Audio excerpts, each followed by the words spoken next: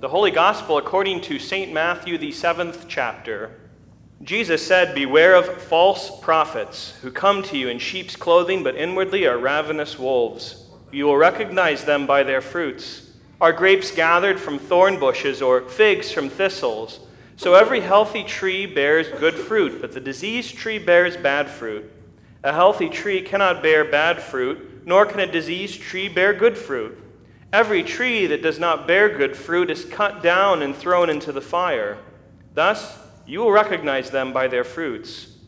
Not everyone who says to me, 'Lord, Lord,' will enter the kingdom of heaven, but the one who does the will of my Father who is in heaven. On that day, many will say to me, 'Lord, Lord, did we not prophesy in your name and cast out demons in your name and do many mighty works in your name?' And then I will declare to them, 'I never knew you. Depart from me, you workers of lawlessness.'" This is the gospel of the Lord. Sometime in 1962 or 63, a fellow in Arizona named Ernesto Arturo Miranda was arrested by police officers. He was arrested because they had strong suspicion that he had committed a crime. And then after that, taken to the police station, he was manipulated into talking. He was interrogated without any knowledge of his Fifth Amendment rights, which we all know is the right to protect you from self-incrimination. If you committed a crime, you are not obligated to say, "I did it." That's part of the Bill of Rights. We don't have to testify against ourselves. And so he found a lawyer, or a lawyer found him, one of the ways, and they sued. And the court case snaked its way up through the court system until finally arriving at the United States Supreme Court. And the decision was decided in Miranda's favor, the Miranda versus Arizona in 1966. And because of that court decision, now, if you are being arrested, police officers in the United States will say some form of this: "You have the right to remain silent." If you choose to waive that right, etc., etc. But in effect, the police officers, when they arrest someone, thanks to this court case, now say to someone, "You don't have to speak." And in fact, you could even say they're encouraged not to speak just by those words being read to them. It helps them avoid self-incrimination, innocent or guilty, regardless. Now, of course, we can all kind of think about the irony, though, of Miranda rights being read. And you probably have before if you've ever watched someone being arrested in a show or a movie. They're being read to them, to the person, the suspect, by police officers. The ones arresting the person, the ones that think they're guilty of committing the crime and we have enough evidence to actually put the cuffs on you and put you in the car, they're the ones that are, in effect, saying, "Stop talking. Don't say anything that's going to harm you and your case when you go before the judge." If anybody wants them to keep talking, it is the same police officers, is it not? The case that they are about to bring to the district attorney or the town attorney or whatever it is going to be buttressed and helped by the more that person that they are arresting says, "I did it because of this reason." We got you there. You just admitted that you did it and it's on record. But police officers Mirandize the suspect all the same. They do it because legally they have to, and they do it because it protects citizens of our country and their rights, which finally is in everybody's best interest. Today, Trinity 8, or the 8th Sunday after Trinity, is what I like to call Miranda Rights Sunday for the church. You are not under arrest, no, but you are being reminded of something by me, your pastor, for the sake of your eternal well-being. You were listening to the readings, I'm sure, the Old Testament and the readings from Acts and the Gospels, and you heard about false prophets and wolves in sheep's clothing. People who, throughout Bible times and up until today, have gone through and preached and taught in the name of the Lord God things which are false, things which are not true, leading people astray. It happened plenty in the Old Testament, didn't it? People saying, well, this is okay, God must be okay with it, or God is okay with it, something that he was not okay with. Happened in the New Testament as the apostles went out spreading the gospel that Jesus Christ had risen from the dead, and then these Judaizers come in almost to every church they went to after them and said, yes, you are saved by Jesus Christ, but men, you got to be circumcised and you have to observe these dietary restrictions from the Old Testament as well. And to be sure, it happens today just as much.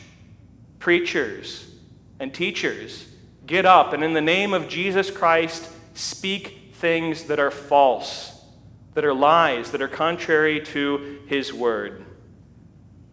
And so it is for this reason, the church, God, makes sure that he Mirandizes his people. That is, he has warnings built in, warnings to the flock of bad people, bad faith actors coming and deceiving them. They're in the Bible, and on Trinity 8 we make sure it's read on Sunday church every year. Don't you feel awful when you've been deceived by somebody? When someone tells you something that is not true and you find out later it's an absolute lie? How much more awful is it when someone lies to you in the name of God, saying God says this, the God that made the universe believes this, wants you to believe this, does this, and it's not true? How much more terrible is that? You see, we know that we are saved by our faith. We know that we have faith in God and his work for us, and that faith is created through the Spirit, the Holy Spirit working through God's word. So how awful is it then when somebody that has been given the task to speak that word to people changes it, leaves parts out, morphs it under whatever guise for whatever reason, adds to it? The results are potentially disastrous. The person that does it not only proves himself faithless and forfeits his own salvation, but if he's successful in his deceit, what does he do? He leads other people with him. So on Trinity 8, I'm reading you the Miranda rights, as it were. Not, you have the right to remain silent, but I want you to beware of bad pastors. I want you to beware of liars who speak in God's name and tell you things which God and his word have not said. I want to qualify all of this. I don't want you to be really concerned now and troubled as you leave church. I don't want you to just automatically assume the worst of all teachers and preachers, or to think every pastor, here or otherwhere, is just a snake oil salesman or something like that. We know that just because some people are false in a group doesn't mean all people are false. The truth of Christianity is not assailed by a few bad apples, right? You don't just stop eating apples because you bit into a rotten one once, do you? If you did, well, you're missing out. Not with Red Delicious. Those are not great, but like Honeycrisp. Yeah. Think of it this way. Jesus Christ is no less the Son of God and the King of glory because one of his disciples, one of the 12, Judas Iscariot, was a hypocrite, a liar, a thief, and a murderer. So no, don't be troubled categorically, but I want this. I want you to be on guard. I want you to be critical even, not just of what I say, but what everybody in the name of God says. A book, a pamphlet, portals of prayer, TV, radio, Christian radio, everything. Listen, read with a discerning ear and eye. I'm not saying just create and impose your own arbitrary standard. Well, these are the things I like and I want to hear and see and read and so forth, and things that don't fit that, well, I'm going to dismiss them because Pastor told me to be critical. That's not what I'm saying, but I want you to measure everything that you take in according to the one standard that you know does not lie to you, God's holy word. What matters finally, is it right or not? Does God's word say it or doesn't it say it? What is true? Is the thing that I'm listening to, the thing that I'm reading, actually line up with that? That's finally the measure that we ought to hold our own opinions against. It's the measure that you do and ought to hold your pastor against. And it's the measure that if we're doing our jobs as pastors, we ought to hold ourselves against. False teachers are indeed wrong, but folks who leave Christianity because of false teachers are also wrong. That also needs to be said this morning. There are people who think that, well, that person lied, that person did this heinous thing, and he happens to be a teacher, a pastor, a bishop, or whatever.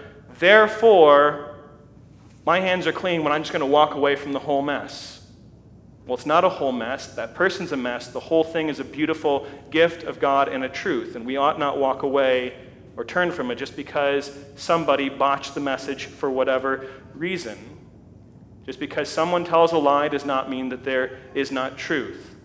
The example I used is math and science aren't stupid, irrelevant, or wrong just because the Common Core curriculum exists in our schools, right? Math and science are good. No. The truth remains the truth, even if 100 men are liars. Now, though some deny it, though others will manipulate the message and tell lies about it, Jesus Christ is the Son of God. He died and he rose from the dead for our justification, and nothing and no one changes that.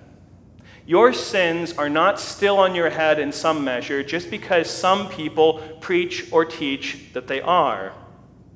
God has acted and spoken definitively on this, no matter what any wolves back then in the New Testament times, all the way up until today, wolves in sheep clothing, regardless of what they have said.